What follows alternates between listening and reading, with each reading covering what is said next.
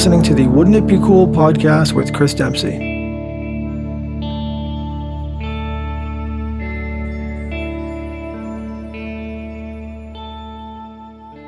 Hey guys, welcome to episode 15 of the Wouldn't It Be Cool podcast. I'm Chris Dempsey, your host, and let's see, reach me at Wouldn't It Be Cool podcast at gmail.com, and Wouldn't It Be Cool on Facebook and Instagram. Please do let me know how it's going, please. So this episode, I drove up to rural Plymouth, New Hampshire, and met with Steve Whitman, who is a great guy and who is a permaculture guy. And this episode's a little unique, maybe, in that we kind of went deep on his subject. We definitely talked about life and exercise and family and all that stuff, and had a great time getting to know and meet Steve. But we went a little, deep and specific on permaculture because I was pretty unfamiliar with it. So I found it kind of interesting. It was cool. I took some video while I was up there, kind of working on a little video project around my podcast. So keep an eye out for that. And it was fun. It was cool. Steve was very gracious and patient with me while I muddled through. So that's it.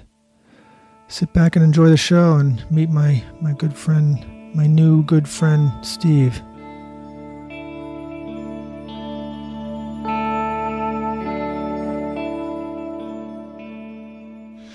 All right, man.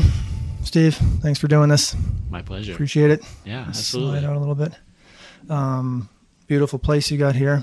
Thank you. Super rad. I like it. So I want to kind of just dive in. I kind of just want to dive into what you do first and what it is first. All right. Because I hadn't really, I don't really know, to put it simply.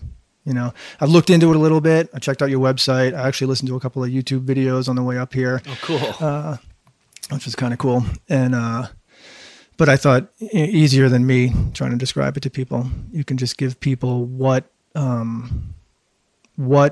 permaculture is, I guess. I mean, you can probably spiel on that for 3 days, maybe. Yeah. I hope you have enough tape. Yeah. So what's permaculture, and what do you specifically do with it? All right, cool. Yeah, permaculture is definitely the theme through all the stuff that I do personally and professionally. So it's really often difficult when people ask, what do you do for work? Because I have so many different aspects of my professional life. Right. I have the consulting firm, Resilience Planning and Design, when we do all kinds of different work around New Hampshire that sometimes is specifically for permaculture design projects, but is always inspired by or informed by kind of an ecological design lens. We're looking at how natural systems work and how humans interact with their environment. And then I'm also teaching a lot. So I teach in higher ed here at Plymouth State University, at Colby Sawyer College, and at Green Mountain College in the grad program. Oh. And all of those courses are also permaculture oriented or directly permaculture design certificate courses. And then the work that we're doing here, just on our little half-acre in-town lot, has also been fully informed by a permaculture design process. And the way I usually describe permaculture is, for me, it's really a design framework. It's a process that you can go into for any type of project, designing a business, designing a community initiative, or specifically designing, a physical space, a homestead, downtown. It can be used, it's scalable. Yeah. It can be used in any geographic or cultural situation. So I've done a lot of international teaching on other continents using the very same process for totally different results. And it's really driven by what you understand about the existing conditions of the site, the systems that are in place, the history of that site, and the people that are involved. What are the goals of the people? Are they more about their shelter and their building needs? Are they more about food production, or are they about mutual collaboration, the local economy? It can really go. And permaculture sort of covers all those things. So Yeah, it's not just food. Not just food. Yeah. It's That's really a whole systems way of thinking and designing. Yeah. So it's the more you know about it, even now after, over 15 years of kind of working with permaculture, reading everything and thinking about it, I feel like I'm just learning. Yeah. It's fascinating. Yeah. I learn so much every year. That's an interesting concept, because at the root of it, it is what it is. Is that a safe statement? Yeah. Yeah. Absolutely. It is what it is, because it is Earth, and it is like the environment. And it is changing. Yeah. Constantly. Yeah. Which is cool. And why is it changing? Well, I think because nothing is static. I mean, we're in such a dynamic world. Right.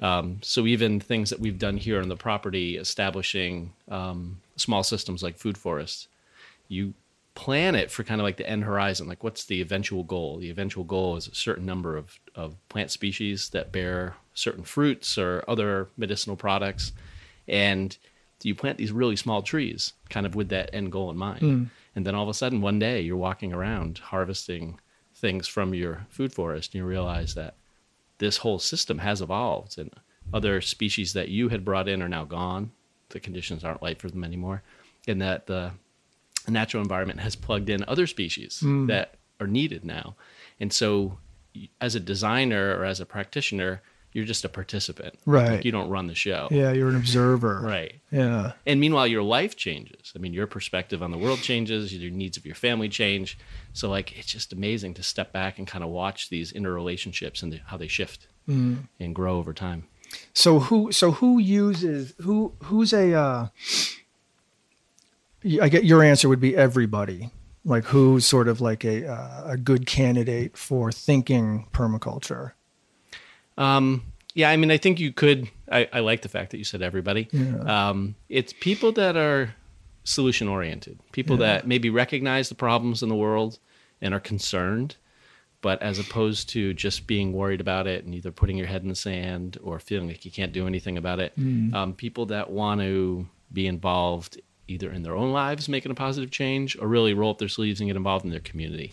So typically people that are drawn to permaculture are really excited about helping create those solutions needed in the world, have a curiosity, have a willingness to participate, and have just a kind of inherent desire to learn. And help. Right. That'd be a good. And help. Yeah. But that can be, some people will self-study or take a course, and then they will just focus on some aspect of their own property and kind of keep to themselves, and others will just continue to get involved with projects and take it to new places. So it's exciting. So it sounds pretty cool. But even still in your description, it's still a little vague in my head. Sure. You know what I mean? It's still kind of, okay, but what, so I think I'd like to hear some examples, right? Yeah, that kind of illustrate specifically what it is and how it helps and how it works. Okay. Yeah. So we walked around here a little bit, and I think we'll walk around a little bit more after. Yeah. But on this property, we're a half acre. We're a small, 12 to 1,300 square foot home, 1890s home. So people lived on this property in this type of a structure for over 100 years. Yeah. The site, when we moved here, was very suburban in nature, basically lawn for most of the half acre, and it had been that way for decades. We came here as a family. We ended up being here as a family with 2 adults, 2 children, and thinking about what our goals were for the site, for in-town living, and trying to meet some of our needs on the site. And we really studied the existing conditions of the site, the slope of the property, where water, ponds, how much water we get over the course of a year, how much solar access we get. And over time, we created a plan with that being informed by the site and being informed by our goals, where we transitioned from primarily grass lawn that had to be cut every week. It was energy intense and was just no fun for me or anyone else. To a system where we covered up the lawn with compost and wood chips and other organic materials, introduced plants in locations where they could capture and infiltrate water, soak up additional water, introduce some flood storage capacity. We grow rice here, so we have a series of small rice paddies. Identify a location for a season extension greenhouse and build that and start growing more of our food through the winter. We usually will grow greens till the end of January and then start up at the beginning of March. In the house? In the greenhouse,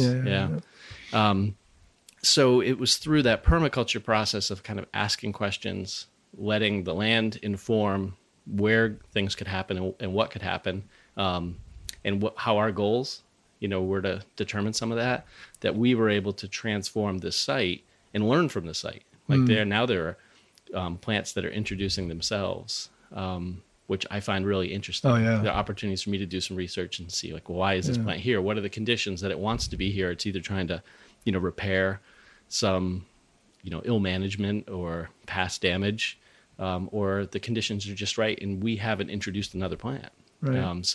Which can also, for a future site you might be designing, you might recognize that this environment is going to be good for this. So I'm going to introduce that thing that introduced itself on my property, right? Yeah. And I mean, and some of the yields are, we get some of our medicine from the site, we get some of our fruit and other food products from the site, but biodiversity. I mean, when you have a property like ours, and it was mostly lawn, you don't see many animals, but now we have water on the landscape. We had a bear this year because of the drought that came to the front little wildlife pond. It was drinking and depositing gifts for us in the front yard. But we have the bird life's up, the small mammals are up, the insects are like off the charts. Wow. So it's a wonderful place to be, and also know that you're helping provide habitat in a place where the habitat had been taken away through human interaction. Isn't that interesting? So one of the things I really like about permaculture is the promise that we can look at how to conserve spaces. We don't need to meddle with all spaces, but also, like, how can we regenerate some of the ecosystems? And that it will do surface. It will, if you give it the time, or you give it a little bit of assistance and nudge it in a direction. And I think that there are lessons that can be learned from that for how we guide development elsewhere in our communities. Yeah, that's crazy. One is, man, it takes a lot of patience. Like, the process is a really patience-oriented process, which I bet is daunting for people to get off the ground with it. It can be. It often will shock people when they first get excited about permaculture. And then one of the principles is slow and small solutions. And the idea is that you don't necessarily figure it all out at once and implement it all at once. Right. I mean, and there are some nice ways to phase it in so that you preserve your own sanity and your own schedule and maybe finances too. But and then did you, it doesn't sound like you did, but did you pick this property based on your assumptions? Did you try to make assumptions about the property, or did you just say, we like this spot, and inherently through your experience, you knew something could happen? Yeah, it was the latter. I was just reading a lot and kind of self-studying on permaculture when we bought this house. We used to own a house that was in Danbury, New Hampshire. And so it was pretty far from everything. It was a really quiet, rural property. It was our first home that we'd owned. And it was the place that I really started to struggle with. How do you, as a homeowner, make decisions? Like, what's the most sustainable interior finish for a wall? What's the best roofing material? And I really grappled with, like, how do I evaluate these things? How do I know that I'm being a good steward and making good decisions, and really trying to chart a more sustainable life? And so I had started to read about permaculture and could see the promise for using that in the decision-making process. We bought this property based on location, really. I mean, the fact that it's in town, we wanted to move back in town, reduce our transportation footprint, have more, people in close proximity to build relationships, be part of a community. Yeah. And we liked the location. I had a coworker at the time who lived across the street who gave us a heads up when the house was on the market. And then when we got here, it was really more of a conscious decision to say, let's not start just making changes. Let's take a year plus and learn about the property. and mow the lawn and see if that works. And then we just stopped Yeah. mowing sections too. Like, Yeah. well, what happens if you don't mow that section? What Yeah. starts to show up? And it's amazing the diversity of species that will, crop up. Yeah, right on. That's pretty cool. Yeah. All right. Well, I want to go back a little now into like who you are, Sure. where you came from, and I'm going to hit stop on that. Okay. Yeah, cool. But like, where were you? Did you grow up in New Hampshire? Where were you like born? No, I grew up in Rhode Island. So I grew up in Rhode Island, went to college down in southern New England, and then moved to Western Mass for grad school and went to University of Massachusetts, Amherst for environmental planning, regional planning. And I was finishing up in 97. I had been spending a lot of time being active in the outdoors, backpacking, mountain biking, stuff like that, coming up to northern New England, primarily New Hampshire and Vermont. And just made a decision in finishing grad school that I didn't want to be in southern New England any longer. I couldn't articulate what I liked about it, but I just knew that when I was up here, there was a sense of community and a sense of general interest that people had in each other. People seemed to be authentic, and I like the size of the communities. I like the fact that this community in particular, this is actually where we located right away, had a college, and so kind of had a mix of ages and activity. And there's just a ton of stuff to do. So been here since 97. Yeah, that's a while. Yeah. Yeah. Yeah. That's Goes by actually fast. Yeah. 97, 2000. Yeah, so like 20 years. Almost 20 years. Yeah, Yeah. that's how long I have been in New Hampshire as Okay. well. Yeah, I was in Mass, like Boston area. Right. And I moved up same sort of time. That's cool. But I'm sorry, what part of Rhode Island? Kind of all over, small state. Oh. So I was born in West Warwick, Rhode Island, and grew up for a while in Coventry, and then Smithfield, and then North Smithfield. Yeah. But it's a really small state. Yeah. And what drew you to permaculture? Or what did you work in before that? Well, I've always been trained as a planner, community and environmental planner, and that's still what I do primarily. And what was lacking for me was, I think, a deeper understanding of how to incorporate what we know about our natural resources, and how to create a more sustainable, more ecological vision of the future. And so when I sought out permaculture, I sought it out as a homeowner, trying to make sense of decision making and material selection and all that. But I also saw that it was transferable in this other scale, at a community scale. And so from that point forward, I've kind of continued to refine my professional side of things as a planner and permaculture designer instructor. I see the two as totally linked. It's still kind of a niche within community planning because there aren't a lot of us nationwide that really have a strong permaculture background and really understand municipal process and decision making and master plans and zoning ordinances and all this stuff. But I think it's a really rich opportunity to be looking at everything in a comprehensive way. And so that's my focus. I mean, I'm working on education doctorate now. I'm trying to finish in 2018. And the focus of my dissertation for my doctorate is on this very topic, ecological design within land use regulations. Yeah, it seems to make perfect sense. I think so. Yeah, like it's fascinating. Yeah. And when you see things, like when I see things online or whatever, I immediately think things like that. Like, why aren't we doing that? Why aren't we using wind? These little cool wind turbine that seem perfect. Right. They seem small and unobtrusive and efficient and absolutely better long term. So why aren't? And I kind of posed that to Chris. Like, why doesn't Dover use these things? And he kind of gave me a vague answer, like you'd expect. Like, we kind of looked into it or whatever. But what were your parents into that kind of stuff? Like, what made you so? No, but my parents, I think, really valued time in the outdoors, and so they really made sure that I think in my formative years, I spent a lot of time out in the woods. Like I spent a lot of time either directly with them, walking in the woods, and doing fun things outdoors and kind of feeling comfortable. and then also alone. I mean, as a small kid, I don't even really know quite how young, but 5, 6 years old, we lived right at the edge of the woods. We were kind of that suburban sprawl within Rhode Island that was migrating out. And I was free to roam. Like I was free to be gone for hours at a time or most of the day as a small child. Yeah.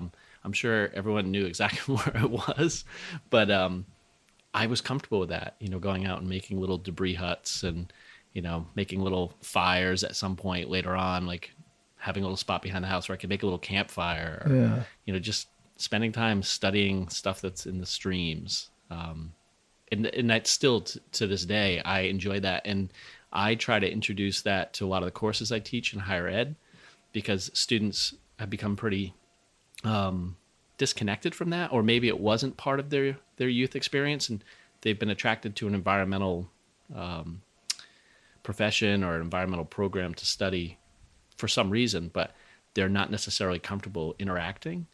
And so I incorporate mindfulness in quite a few of my courses, and we'll go out to a park here in town and we talk about, just being observant in nature and, thinking back to your last podcast, trying to reduce screen time and reconnect with the systems that you're trying to protect professionally. And so we go out and do a sit spot exercise and they spend 20 minutes and they just sit in the forest and they come back and they're all so happy. Yeah. And they're also like, their confidence is boosted. Like, I can do that anytime. Yeah. You can do that whenever you want. You can go longer. You can go to cooler places. Right? Yeah, that's pretty cool. That's right. Yeah, but that's an interesting observation though, and it's interesting that you see it that you have the opportunity to see it in students. Right. That they are being brought up in a different, because I had the same sort of experience. Like I was gone all day. Right. Like just out exploring and gone all day. And I don't know if it has to do with like where. I mean, I wouldn't see why it would. Where we grow up, because I grew up in a different environment, a little more suburban than rural. Right. So I feel like it was easier to get around maybe as a kid. Like I could ride my bike places, and I could take the T places. So I just kind of was out adventuring, and so maybe I'm a little askewed, like raising my kids in a place where it's just hard. Like, do you find that around here? No, like our kids. You have kind of a cool street. Is this a dead end? No, so you came off of Route 3, and then it actually circles around right into downtown. Oh, okay. And we have right at the end of the road, we have tremendous town park, but then tremendous mountain bike and running trails that spider out all the way out to Plymouth Mountain and beyond. And so our kids have the freedom. They can walk downtown. Right. We have a skate park right down behind here. They can go down the skate park or the pump track. And how young were they when you were letting them do that? I mean, they were pretty young. I have really bad memory of ages and stuff. I think they've always been teenagers now. They together, the two kids or with their friends. I mean, they were pretty young. They could go over to the park, and they often would go over there and make jumps for their snowboards and skis and stuff. I mean, younger than 10. Oh, that's cool. And to this day, one of my sons will by himself just go take a cell phone and in case he needs help, but just head off into the trails and go riding if nobody else is available to go. Yeah. And I think there's an independence that you and I got from that. But also when you're out there by yourself, you have different experiences. You connect with the natural environment. You're not afraid, per se. Yeah. And hopefully that encourages you to go on and do bigger and bigger things. Yeah. And you have these personal experiences in nature. You're a little bit more committed to wanting to be thoughtful in how you lead your life and protect it, see the value in it. Yeah. You would think. You would hope. You would think. Yeah. You'd hope so. Do you think your kids are headed that route? I don't know. It'd be interesting. Yeah. Their individual passions haven't really emerged in the sense of like, what do they want to do every day that they'd be excited about? And even as someone that teaches in higher ed institutions, I've told them since they were really young, there's no expectation you go to college. You need to figure out what you want, like what you're passionate about, and what do you want to do? It could be some combination of things. So it'll be interesting to see what they decide to do, what really kind of lights their fire, and how that changes. I mean, it's changed for me. Yeah.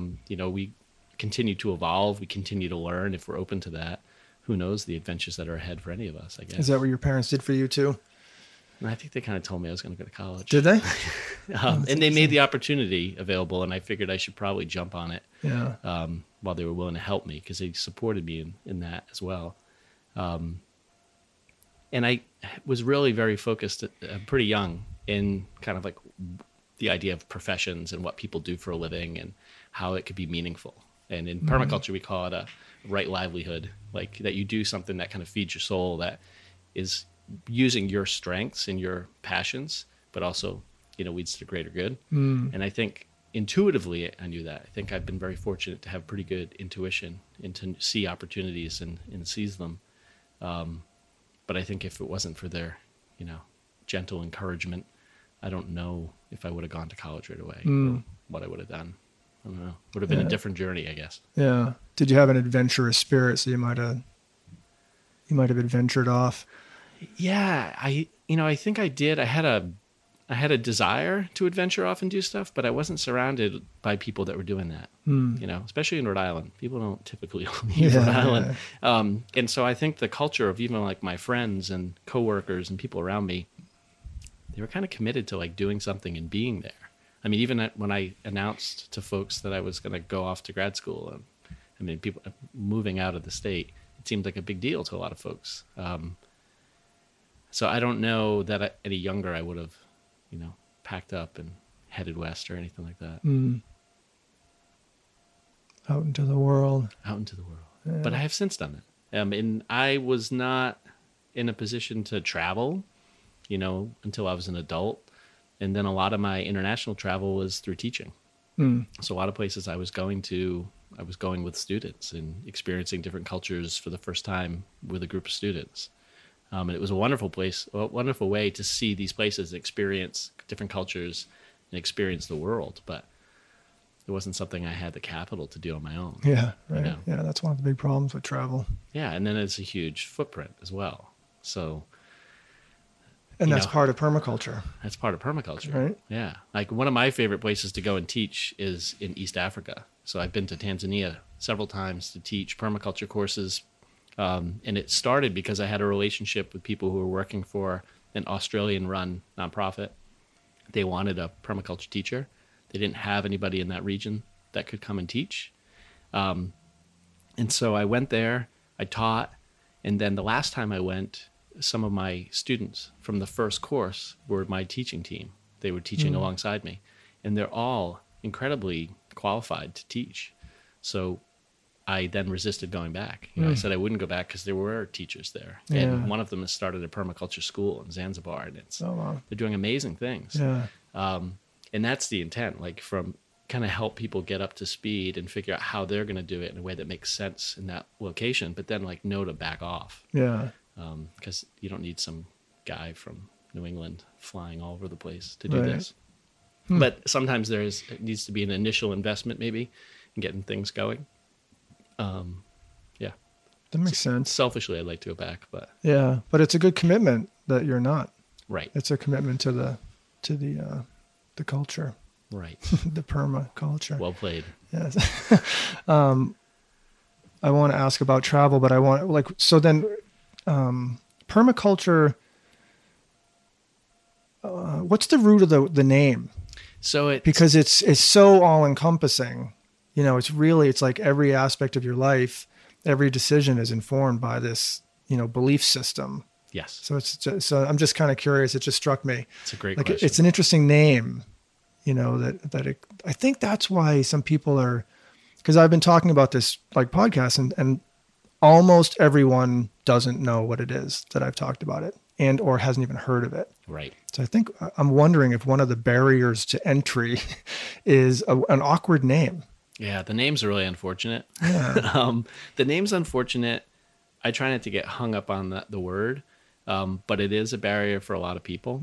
And so it came out of Australia in the 1970s. And there were these two gentlemen that we give credit to for having come up with the whole concept of permaculture, Bill Mollison and David Holmgren.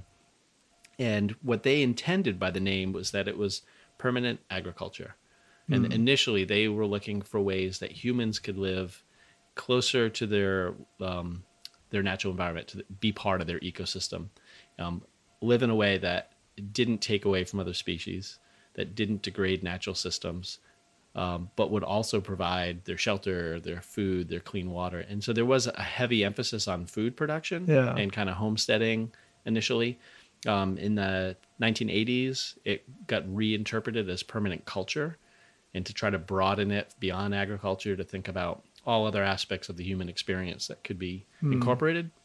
Which is a really natural transition to me. I think so. But the name is still weird. Permanent culture. Yeah, nothing's permanent. Yeah. Ironically. That's a problem. Yeah. But it has, as much as I would agree with you that I run into people all the time that still don't know what it is, or they've heard of it and they have a misconception of what it is. It's incredible the amount of traction it's picked up over 30, 40 years. And yet it's amazing it hasn't gone more mainstream, it hasn't gone wider spread. And I think there are a number of reasons why that's happened. For one, it's kind of the way that the knowledge gets passed down. People often will take a permaculture course, and that's 70 to 100 hours.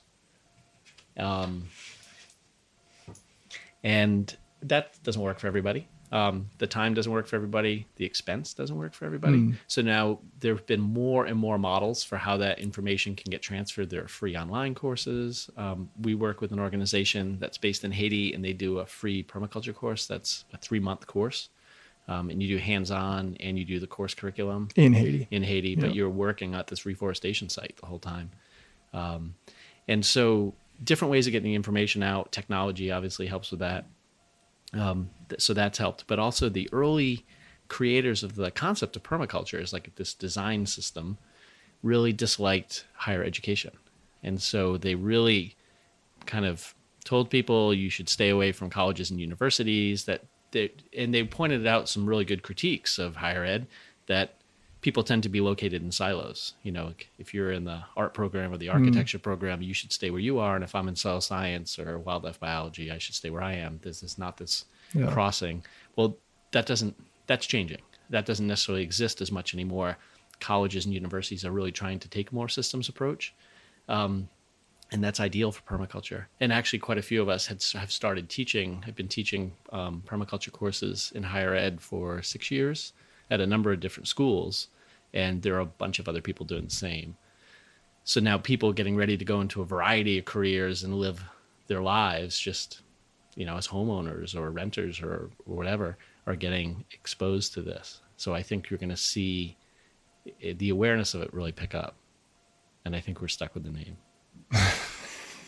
So I don't put a lot of energy into trying to rename it. Yeah, but you don't have to call it permaculture. And there are a lot of people doing cool stuff. There are a few books I have here that never say permaculture, but they're critical textbooks for permaculture. Is a goal of permaculture to be a entire community? I guess so. Yeah, like in that what you were describing with the school, where everyone kind of there's a reason, there's a greater good reason if the architecture department interacts with the art department and interacts with the sports department. And so is there a greater good goal for spreading the knowledge of permaculture to for the greater good of like an entire community, and keep connecting, keep grabbing, another community into the bigger community? Is that? I would say yes. I think initially I wasn't sure, but I think you're right. And it's not like it's this, inherent goal or any kind of oath that we've all signed on to, but I think it's implied. Yeah. And I think through a lot of our individual actions, that naturally happens. Like through our own actions on our site, a lot of it's been self-serving. Like we've wanted to feel good about the way we're living here on the planet. We've wanted to challenge ourselves and learn, but other people can't help but drive by and notice. And so then you have all these great conversations, and now you see other people's manifestations of their own desire to do the same on their own property. Mm-hmm. So like on this road alone, there are a couple other projects. Elsewhere in town, there are projects. When we did the skate park in town, we started planting perennial fruit trees. So there are Asian pears at our skate park. Oh, nice. I mean, and that was an intention to start to bring this kind of an awareness to other places and get other people excited, and then hopefully they would contribute. Because I can't go around plant Asian pears everywhere. Yeah, yeah. That's so funny. That's like a healthy snack for the kids while they skate. Absolutely. That's just self-providing. Right. That's permaculture. But it took a little while to get them to trust it was okay. Like I had to put pictures of the actual pears on Instagram and like tag the skate park and let them know like you can eat these. Right. And I had to like stop down there when I'd be finishing a run and like pick a couple pears and talk to people that were skating or biking down there. Oh, like, that's so hey funny. guys, it's like free food right here. Yeah. Hungry? Right. That's funny. Yeah. Yeah. Yeah, because I mean, it just makes perfect sense. That must be kind of a frustrating element to it, to kind of trying to spread the word and teaching. It's like, oh my God, this makes perfect sense. Like, but it is a lot of work. Yes and no. I guess what are you thinking when you say it's a lot of work? Well, I'll give you an exact example. Okay. Actually, I, as you know, I'm 100% plant-based in my diet, and I eat a lot of plants, and I love plants, and I love trying new foods and varieties and everything. And I discovered this summer I hate farming. Right. I got involved in like I sort of shared a plot with a woman who was kind enough, who now regrets getting me in, because I was just like, oh, this is like, I just don't like it. And it wasn't even a lot of work. It just had no draw for me, which I feel is like sad. I'm saying this and it's like sad to me. Right. It's like, oh, that's a weird and a bummer, because I work hard. You know what I mean? I work hard. I'm not afraid to like dig but holes. It doesn't and resonate with you. It just does not at all. I have it's like, yeah, there they are. I can't wait till I can eat them. Right. Period. I think that's common though. Yeah. Like, and it's definitely not something to beat yourself up over. I don't think that to some degree, I really like growing vegetables. I don't like it enough to turn my whole property into an annual production. And I don't think that meets, if I were to do that, I don't think that meets what this land can tolerate, what our particular piece of land can tolerate, and the potential it has. And it definitely doesn't work with my lifestyle. I'm definitely working too much to actually put that time in to do it well. Right. But I like to grow some of our annuals. And you also become way more aware of how hard it is to farm and how important agriculture is, and that, maybe some of these large industrial operations are not the way to go. And there are people that would like to farm, that do enjoy the whole experience, but don't have access to land or the capital to get started. So like, we can have conversations and get people excited about creating the opportunities for those that do. But a lot of, the annual stuff is a fair amount of work. A lot of the perennial systems, which we have more of here, are not. Yeah. It's a one-time investment of prepping the property, putting the plants in, some pruning. But typically what we're doing is we're planting a whole series of plants together that meet each other's needs. So when we walk around, I'll show you, like, by every fruit tree, there's a plant that is fertilizing that fruit tree. There's a plant that's distracting pests away from the fruit of the fruit tree. And so these are all different niches that are being filled by plants. And, one plant is shading the other plant that needs it. You're building relationships between the individual systems so that I don't have to do much. There are parts of the yard that, aside from harvesting things, I might walk around for an hour a year with a beer and something I can cut the plants with, and just kind of cut and spread out some of these really soil building dynamic plants so they can go through a whole other growth period in that growing season. Yeah. But it's mostly just pleasurable. Yeah. And I think it's fascinating.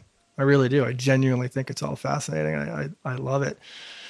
But it is like, I'm not drawn to it at all. I'm drawn a little more to other aspects of it. I'm drawn more to like community aspect of it, and of permaculture, not like the farming stuff, but sure. Some of the stuff I saw in your house, like I think those are water tubes up on your ceiling. Is that on the front of the house? Yeah. Yeah, that's a solar hot water collector. Yeah, that's what I thought. So some of the technology, we call it appropriate technology, things that can meet your needs and reduce impact on the environment. Yeah. And that stuff intrigues me. Yeah, that gets me. It's not even the water. It's not even the act of like putting it up and gathering and all that. It's like, it's just reducing the impact is a thing for me. And a big thing for me lately has been, which is in the permaculture culture, is more minimalist lifestyle. minimalism. Like I'm really trying to back Pare off. down. Yeah, on a lot of, and I mean, God, I have been for like years. I'm just not a consumer. I try Right. not to be a consumer.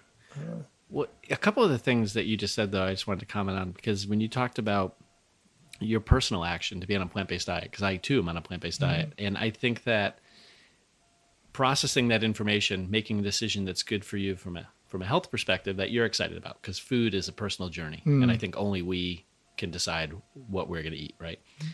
So we just both have happened to come to the same conclusion.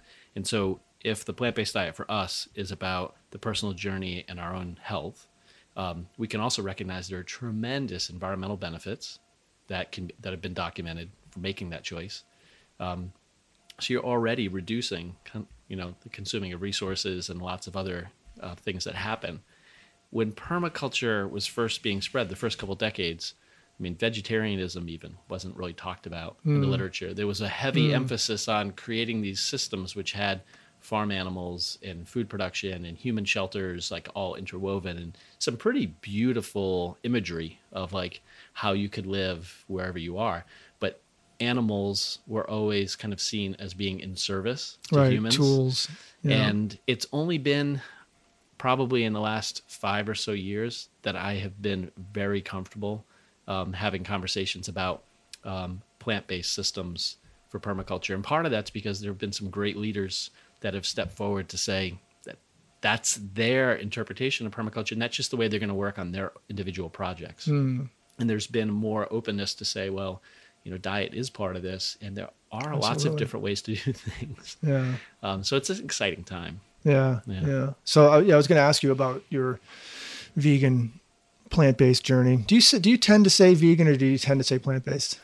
I tend to say, I try to stay away from vegan, but I tend to use it more than I ever thought I would, just because people understand it. And I think it's actually gotten a lot more coverage. But plant-based is really the most accurate for me. I do try to make sure that in anything else that I'm kind of following the principles of veganism, like in the purchasing of clothing and every other aspect. So it's not just about diet. But now I'm forgetting part of what your question was. I was just curious about what led you to it. Oh, yeah. And So one of the places that I've been fortunate to teach is a place called Sadhana Forest. And it's this reforestation site that started in Haiti. Started in India, southern India. Then we started a project in Haiti. And now there's a project also in Kenya. And so the project is focused on really degraded lands that have been overgrazed and are just destroyed. The topsoil is washed off. There are all kinds of problems. So they move into these locations and start a project. It's all volunteer run. They believe in the gift economy. So they don't charge for services. They don't pay people to come and do the work. Volunteers come. There's an exchange of knowledge and housing and food for the work. And it's based on a vegan diet and a plant-based understanding. And so when I would go there with students, I would have, 3 weeks, let's say, where I would be on site eating a vegan diet, and I felt different. And so after the first 3-week experience, which is, that's a pretty nice experience. Not a lot of people can take like 3 weeks out of their lives and just totally change their behaviors. Yeah. And so I realized that a lot of my diet was the ritual of, what I buy every week, what I eat every day, right? It was just like habit. Yeah. And so when I broke that habit and started to re-examine it and have really good conversations with people who were willing to answer right questions, but were not, standing on a soapbox and telling me what to do, I decided that I could change my relationship with food. So I moved to a vegetarian diet initially. I'm sorry, when was this? So that's a good question. Probably 12 years ago. Oh, good. And our oldest son moved to a vegetarian diet at the same time, and he was about 4 years old. And he still is. And so I moved to a vegetarian diet, did that for a couple of years, and continued to go back to this site and then help start the site in Haiti. And then at one point said, like, what am I doing? There are a few things that I'm eating that I don't need to eat. I think my willpower is stronger than the power of cheese. But Cheese is pretty strong, I guess. It held me up for a while, but I was like, you know what? I think that the health benefit, and I think that the impact on animals for me matters. Yeah. And so for me, I'm going to abandon this and I'm going to go to a full plant-based diet, and I haven't looked back. Not only that, I mean, basically our house is a plant-based homestead. Nice. I mean, we used to raise animals. We used to raise chickens. We stopped doing that. We don't cook meat at the house. We all eat plant-based diet, but when we're out, everybody makes their own decisions. So I have my youngest son is a carnivore, but he identifies as a carnivore, and he will often eat meat when he's out, but not all the time. And he's only 13 years old, and he knows more about food choice and the impact of diet on the planet than I think I did at 30 years old. Right. Yeah. So I'm totally happy for him to choose his own direction, and I would not want to push this on him. I don't think that would be beneficial to anybody. Yeah. But yeah, so it's been really good. Yeah. It's been a really good experience overall. And my mother and my stepfather went vegan it's probably been 5 years or so. You said mother and stepfather? Yeah. But both for health reasons in their 60s. My mother, more thinking about like bone density, and that's like a chronic problem here, especially for women in the US, and cholesterol related issues. And like, do you medicate or do you try to be more active and change your diet? Yeah. And they've had good success. So, and not because I asked them Mom. to. Yeah. I'll have to send her the link to the podcast. Oh, no, my mom. Oh, your mom. Your mom will listen and she'll be like, yep. My mom's like fighting it. Okay. Yeah, fighting it. Yeah. I mean, people have to decide for themselves what works. Yeah. It's like we could go down this rabbit hole. Oh yeah. Deep and could far. spend days. It's really, but I like I like your comment about the fact that you felt it. Yeah. The fact that that was, sounds to me like you said that was the first thing that drew you, was you were doing this and you felt it. And that's one of the things I've tried to say when anyone does want to talk about it is just give it some time. Like give it 30 days. Right. And I guarantee you in 30 days, you'll feel a difference. And I think that's significant because philosophically, I understood why it may be a good option. Like I knew the data, I knew how my environmental footprint, my personal footprint would shrink considerably if I made that dietary choice, but that wasn't enough to get me to act. Yeah. It kind of was gnawing at the back of my mind, I think. Yeah. But it was when I had that firsthand experience and the positive feedback of feeling different. Like I felt like my body actually worked, as a cohesive unit. It wasn't like my digestive system was, fighting back from something I just stuffed into it. Yeah. Being taxed. So the whole time you're trying the whole time you're trying to kind of like focus and concentrate on something else, your digestive system's just like working hard. Working overdrive to just like manage what you put in it. So I think that personal experience is powerful, at least to keep you committed to it. If it's something that it's the aha moment, right? That's true. That's the stuff you can't teach in any kind of realm.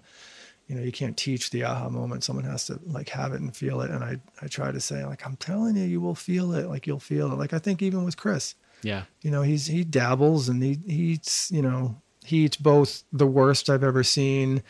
And he knows what good, healthy food is, and he knows what it tastes like, and he knows it's good. Right. But he hasn't fully committed and dove in. So he just hasn't felt it. Right. It does take time, I think, like you said. Yeah. Yeah. Yeah, like 30 days, you'll feel it. And I think one of the most alarming things that I recognized after, because I stopped in one day. I went from eating hamburgers and everything, and literally one day I said, I'm never eating animal again. And That's I just intense. stopped and never went back. And so for me, the opportunity to feel it was pretty significant. Right. That's a pretty big change. And it's just, from now go, there was no kind of like dabbling and like dropping little, backwards moments back in. Right. And, but one of the things I really noticed was mental clarity. Absolutely. It was really wild. It was such a real thing that, as people are definitely not going to kind of like buy into and like believe is a strong word, but it's almost hard to fathom like what that would feel like from your diet, but it was really real, and I think that's kind of like your digestive system being taxed. I just think there's a lot of toxins in that food that's that's clouding your brain up.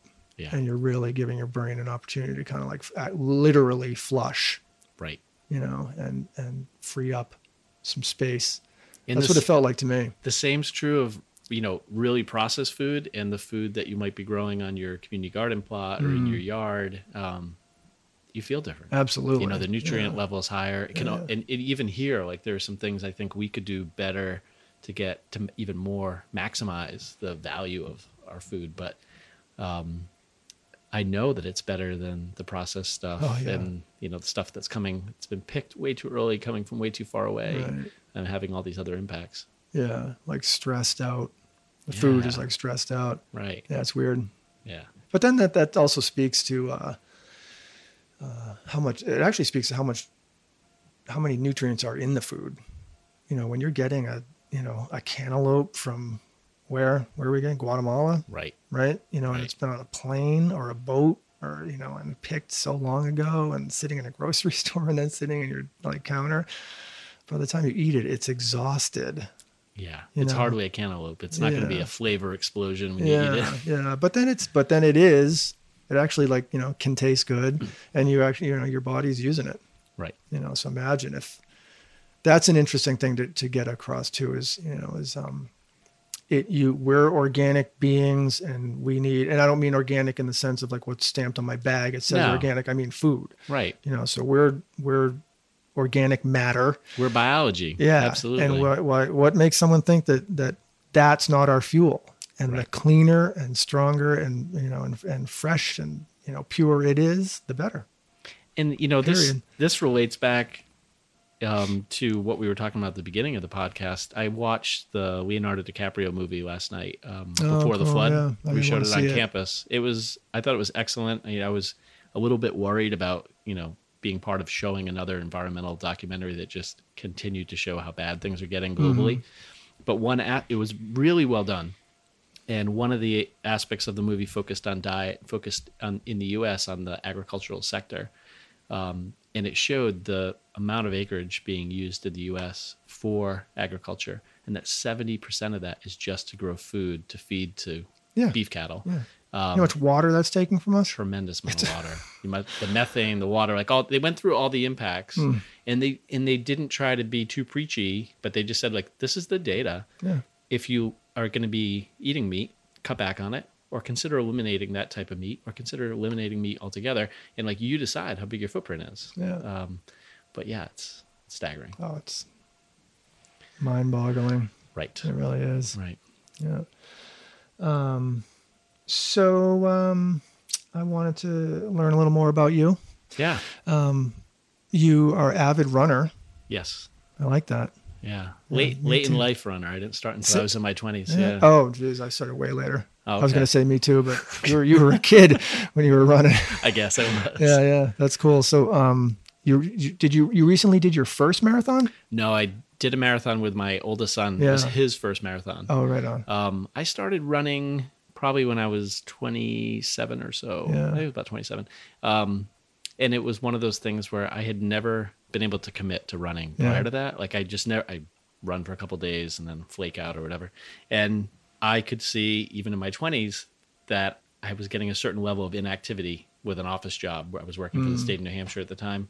And I just felt like I wasn't getting active. My body was changing in ways that I was not excited about. And so I started to run, and I knew that I needed a goal to stay honest with it. And so in a totally ridiculous, probably naive move, I signed up to run a 24-hour race, trail race. By yourself or part of a team? Part of it was an initiative where I committed to run by myself for 24 hours to raise money for the American Diabetes Association. Yeah, I'd say that was silly. Well, there were a couple of reasons. One was I was, totally cash poor and wanted to go on a trip somewhere and do something, have a destination, have an adventure. So I picked this 24-hour race in Alaska. And my wife and I actually went. This was before we had kids. We went and spent 2 weeks in Alaska and did the race in the middle. So you're adventurous. You have that adventurous spirit. You're out there. Oh, it's definitely there. Yeah. But there's more later in life. Yeah. So in leading up to that, I did my first ever 5K. And then I did a 6-hour race. And then I went and did this 24-hour race. Wow. And I just really enjoy being out in the woods. I enjoy trail running more than anything. And so I really liked this idea of long races that would take many, many hours. And so I did a bunch of 50-mile races and 50Ks. And then as the kids were growing up, I kind of got away from it a little bit until they were old enough to start doing 5Ks and trail runs. So I've come and gone from it, but I run pretty consistently. I'm fortunate that most of the time I'm working right here from the property or right over from the university. And so I can head right out into the trails. Right there. Literally not even getting in your car. You just run right into the road. Or I'll just do a quick road run around town.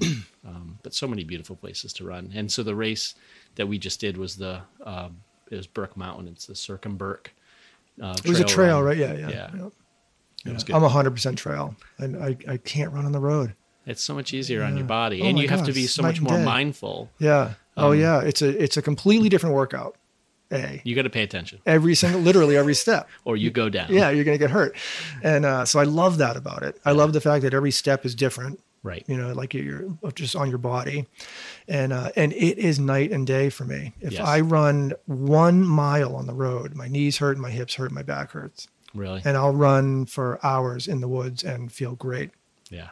Like my sneakers are getting a little tired right now. Like my heel was bothering me the other day, but I feel like none of that is there. So I don't even do it. I just stick to the trails. I love the trail running. I do too. Yeah.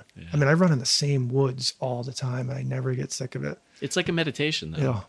It's so that's what it is for you, right? Very much so. Yeah. I actually, meditated on and off since college. Like you try it periodically, do a meditation. I'll still do like short breathing exercises and things, during the workday, just to like take a moment and kind of regain some presence and clarity and not just get hyped up by doing things. And so I came back from one of my trips abroad and went to a local meditation teacher because I felt like when I was meditating with friends in India, I was having these really amazing experiences, but I wasn't sure if I was doing it right or what type of meditation was the right one for me. And so I went and met with this person and we spent time and had tea together and talked. And did you learn that there is no right? That's what I learned, man. And he was really kind. And he had me talk about the things that I do that I enjoy that work for me. And I kept talking about running. And he said, that's your meditation. Yeah. Like, don't fight it. You don't have to do what I do. You don't have to do what anyone else does.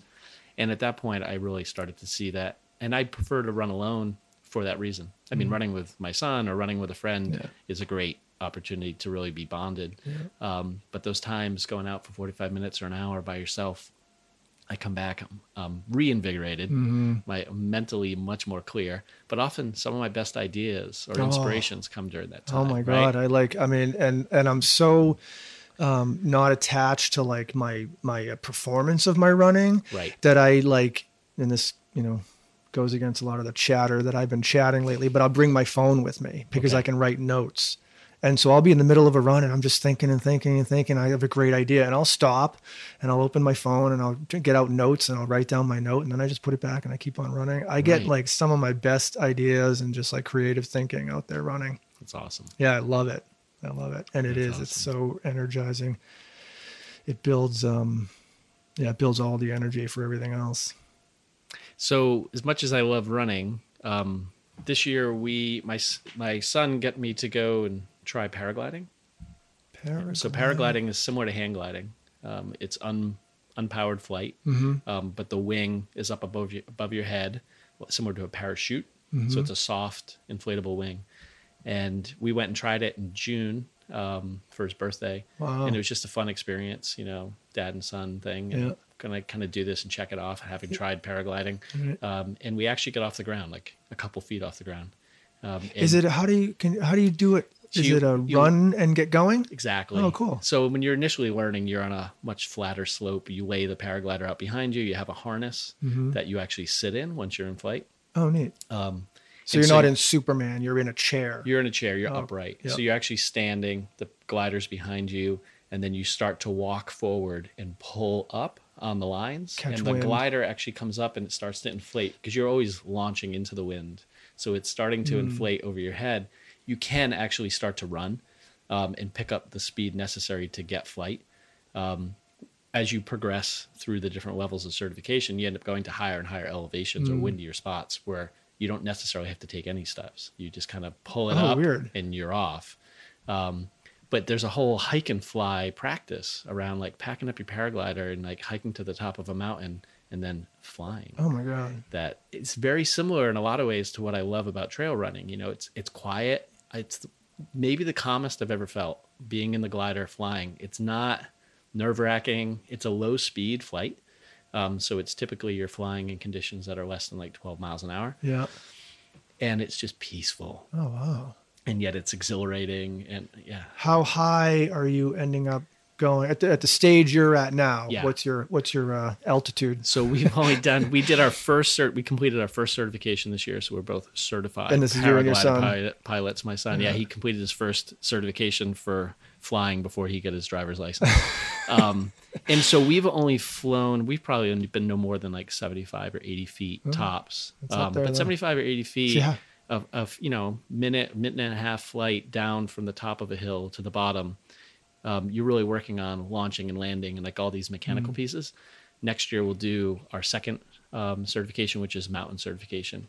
And then you actually do it over in West Rutland, but people fly off Cannon Mountain, people fly off Burke Mountain. There are all these official locations for paragliding and hang gliding as well. Sounds kind of cool. How is it once you get up there and you're doing it, is there kind of is there like a limited time per flight? Are you eventually just kind of going down, or could you circle back and kind of stay up there as long as you wanted? Yeah, there are a bunch of different styles of flying. Okay. You can grab thermals like a bird does. Yeah. So you can watch for thermals. They even sell little gadgets that will tell you when you're in a thermal. Yeah. But you can gain altitude. And people do cross-country flights. People will fly from one location to another, grabbing thermals, keeping their altitude up. And some people will do what they call sled runs, where you just start at the top of like Cannon Mountain. You launch, you kind of get out away from the mountain, and then you just gradually fly down and land in the parking lot. Right. So there are lots of different styles. And you're digging it. It's amazing. It's like, it really has my, I don't know. It's got me really excited. I'm like curious about different experiences in the glider. I'm really curious about the practice of it. Because it's definitely one of those things you get more proficient the more you do it. Mm-hmm. But yeah. Expensive? The course was not expensive, but starting to buy gear, it's comparable to buying a really nice mountain bike. Mm-hmm. So initially kind of had sticker shock looking at used gear, but I'm like, you can spend a couple $1,000 on a bike easily. So it's similar for that. And so do you have your stuff now? No, you guys, you're renting every time? So when it's incorporated for the first series of lessons, we go to a place called Morningside over in Charlestown, New Hampshire. Yeah. One of the top places in the country for hang gliding and paragliding instruction. But we're both looking at buying gear. So it'd be something to be looking at this winter. That's pretty cool. Yeah. Is a off-season purchases be a little cheaper? Let's hope. Hopefully. But you can actually fly in all seasons. People do something called speed flying, where they have a slightly smaller rig, slightly smaller wing, and you wear skis. And you actually launch on skis and touch down. And the more we learned about it, that's probably not the type of paragliding I'm going to get into, because you're just constantly in close proximity to the earth. Yeah. And you're traveling pretty fast. Yeah. So, how often are you getting out on your mountain bike these days? Not as much. I tend to run more. Yeah. Same here. My youngest son prefers mountain biking, and so I'll try to get out with him. We have great trails here, and I've been over to Highland Mountain Bike Park for the first time with him. Mm-hmm. But I don't ride as much. Yeah. It's a shame, isn't it? It's fun, but it's definitely one of those things, the more you ride, the smoother you get, right? I mean, you get more nimble on the bike. And I find I just need to ride a lot longer to get the same type of workout that I get. Yeah, that is running. It's a bang for the buck for us adults. Yeah. Like we got a little window of an hour. Right. So by the time you pack your bike up, well, we can ride away from here. Go right out here. I guess I could too. I'm only a few miles away from the woods.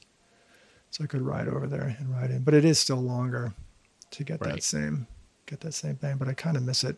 I'm glad you brought this up though, because I think like thinking about the different ways we recreate, like that follows this theme. Like I tend to want to do non-motorized things. I tend to want to be out within the natural environment that I'm also working hard to protect and be sensitive to.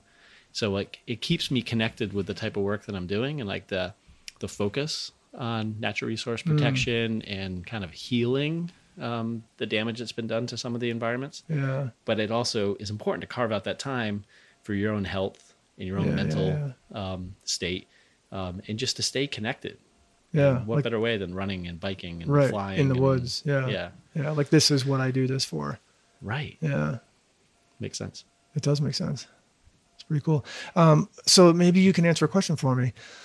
I've always thought in trail protection issues, so in these woods that I'm in a lot right now, they're talking about closing some trails, and I can't tell. I'm not super privy to the reasons, but I've heard a couple of different. One is the trails eroding, Right. and the other is just simply it's kind of like been too close to someone's property, and they don't like seeing the runners go by or whatever, which is kind of weird. Like all 2 a day, Impacting their privacy.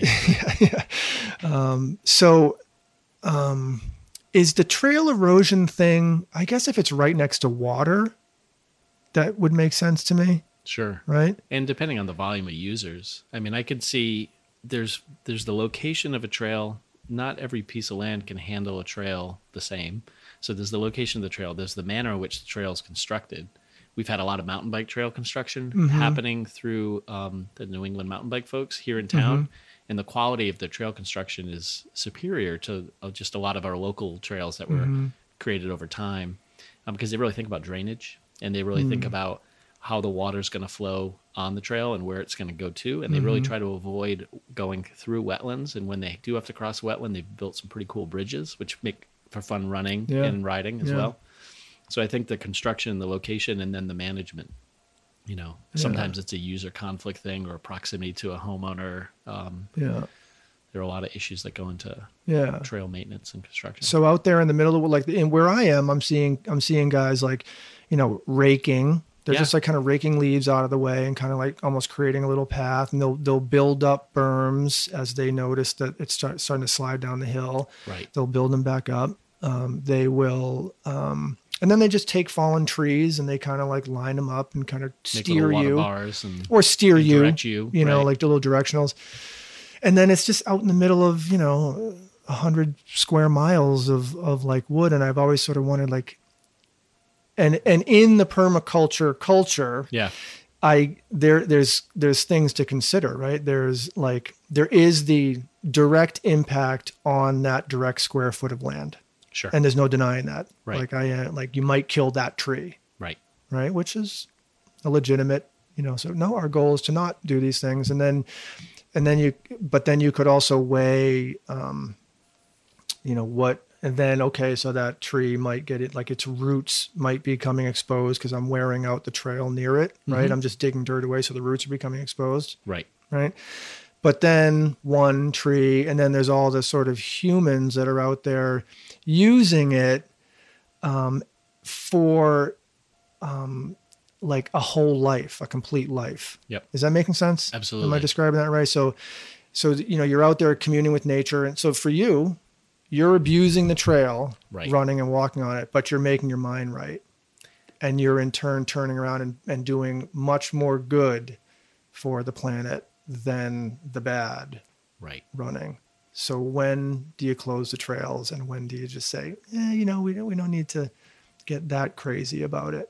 Yeah, that's a tough call because, I think it really depends, and it's so site specific. I think there are times where you can reroute a trail and address the problem that's at hand. And I think anyone that's managing a trail well, will see that there are alternatives. And, I think about a piece of land, whether it's 100 acres or 1,000 acres or 10 acres, that has some trails on it that people walk or bike or however they spend their time. There is an impact, but the impact is less than if that land were to be converted to a strip mall or a housing suburban subdivision, right? Yeah. And so I think if you're getting people to use the land and to care about it and to want to be good stewards of it, it may be through that recreation that you can get more conservation done. There's a map actually behind you for a project we're working on in the Moose Mountains region of New Hampshire. So 7 towns from like Wolfboro to the north, all the way down to the north end of the Rochester town boundary. And so a 7-town region where there's been some great conservation work done. There are tremendous natural resources that still could be conserved, things like drinking water, mountaintops, like lots of things. And through this process, we're trying to get people to talk with us about how they live, work, and play in this region. So what areas are important for agriculture, if not now, in the future? Where do they go ride their horse? Where do they go hiking? Right. Because there are multiple reasons why people are passionate about a property. It's not all just because of an awareness of conservation. And so through connecting these properties for recreation, there may be more conservation value, more habitat protection than if we just approached it with one mindset. Yeah. Yeah.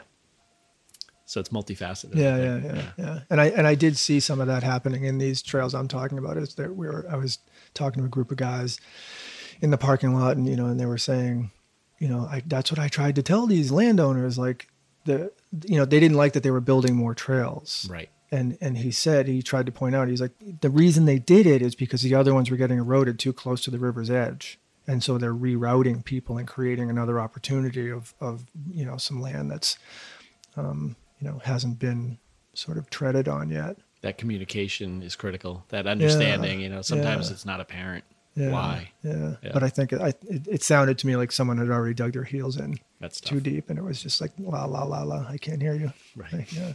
That's unfortunate. Yeah, it is. All right. One more thing I had to, a subject. Can permaculture save Detroit? That's an interesting question. Why did you select Detroit? I have a thought, but I'm curious. Well, because it's because I was watching Parts Unknown, Anthony Bourdain, and he went to Detroit, and he did a really good job. I'm obsessed with Anthony Bourdain and his shows, and he did a really good job at painting this picture of Detroit as destitute. Like it was, I think he described it as post-apocalyptic. Yeah. It's really down, and so when I started learning about permaculture, there was an element of it that was both very hopeful and hopeless. Sure. And hopeful were people still there, and there was there was just this pocket of people that were still passionate about Detroit and still like willing to stick it out or even come back. Right. And, try to do cool things and try to, encourage everything from positive attitudes to growth, and then other people just that really were there doing whatever they could because they ultimately didn't have any other option. They didn't have the wherewithal to just pack up and move and like go somewhere else and like make a go of it.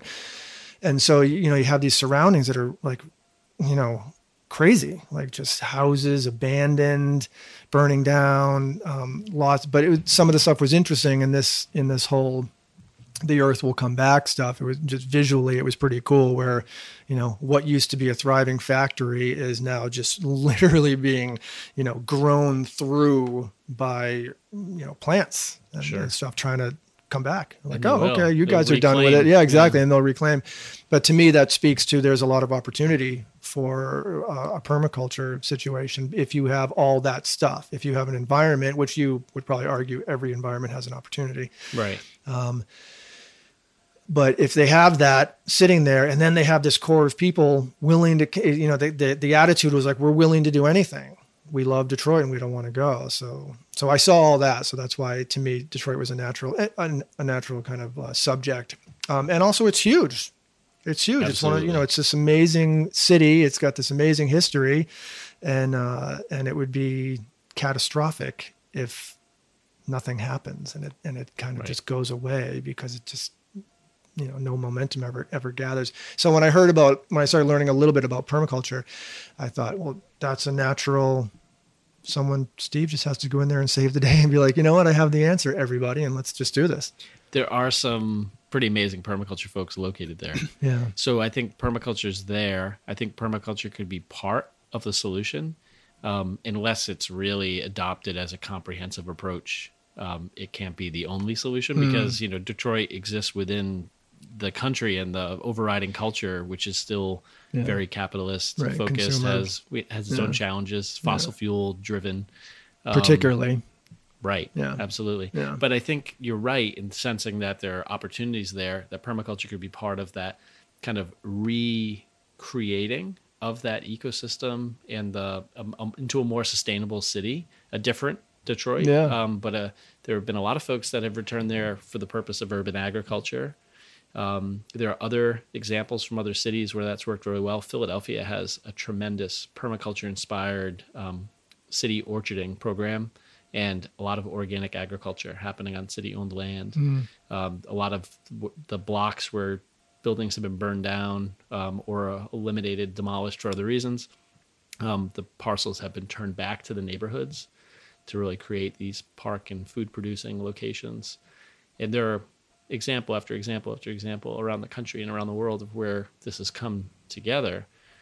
Just it takes leadership, and it takes people who are from Detroit and understand the culture of the city, just chipping in and doing their piece, I think, and kind of setting it. And I think I've seen little case study examples of stuff going on in Detroit that does provide hope, but I think the scale of it's going to take time. Yeah, and crazy daunting.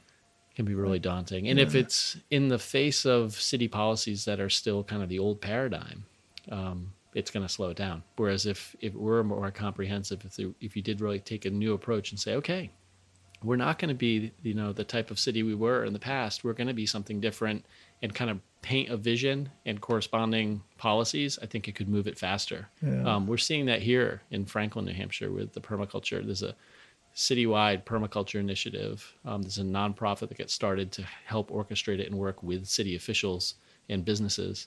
They're doing a $12 million mill renovation inspired by permaculture. Here in New Hampshire, in a really small, challenged city. And it's inspiring. Like the buildings that are being fixed up, the businesses that are moving in, the nature that's being returned to the city. Are all the businesses kind of a like-minded, and all the renovations that are happening, is this all with a like-minded approach? The work that's happening is, yes. I would say not all the businesses are necessarily on board. Right. Maybe they never all will be, like in any city. Not everybody buys into whatever initiative is there. But the folks that have gotten excited about the permaculture vision, about the ecological restoration of the city, the revitalization of the city, those folks are doing some awesome work. And now it's starting to be visible when you drive through. There's a coffee shop that people from Franklin started. It's volunteer run because they wanted to create a space that was safe and kind of built social capital where people could come together and just talk. And they didn't see how the economy could support it yet. So they created it and they staff it as volunteers, and it just expanded. So now it's 2 storefronts. Wow. So there are a lot of dynamic things happening. And I think people are, maybe similar to what will happen or is happening in Detroit, people are realizing they don't have to use the same tools from the past. They can create new things. Yeah. The sharing economy can have a bigger role. We can create new models. Yeah. We can have experiments, and not all of them are going to work out. And it can be safe to fail too. Different mentality. Yeah. So and I think part of the mentality that has to shift for it to either work and or not fail is the mentality of everything has to be about capital and success, and I have to make a certain amount of money. And I think everyone kind of has that, and then we'll make a lot of money, or then I'll be really successful, as opposed to just like always just stopping short of that. And it's like, no, it's okay just to sustain and not be negative impact. That would be sort of the ultimate goal, that would be a great, you in the show in Detroit, you saw like little kind of examples of that where these people were just doing, he just pulled up and it's a woman on the side of the road was just selling her food. That's cool. You know what I mean? She was just like, it's how she eats and it's how neighborhood people eat, and they just drive by. But intuitively, I think, I want, if it ever, I'd like to think that that's good for her. That's good. This is good. I'm happy. But would it be? And then when the city comes back, then I can finally open my store, and then I can finally. Who knows, right? Yeah. All interesting. Yeah, I think, as much as there are challenges out there in places like Detroit, are really stark, thinking about the challenges we face. Permaculture is one tool that's just really focused on turning problems into solutions. It's really solution based.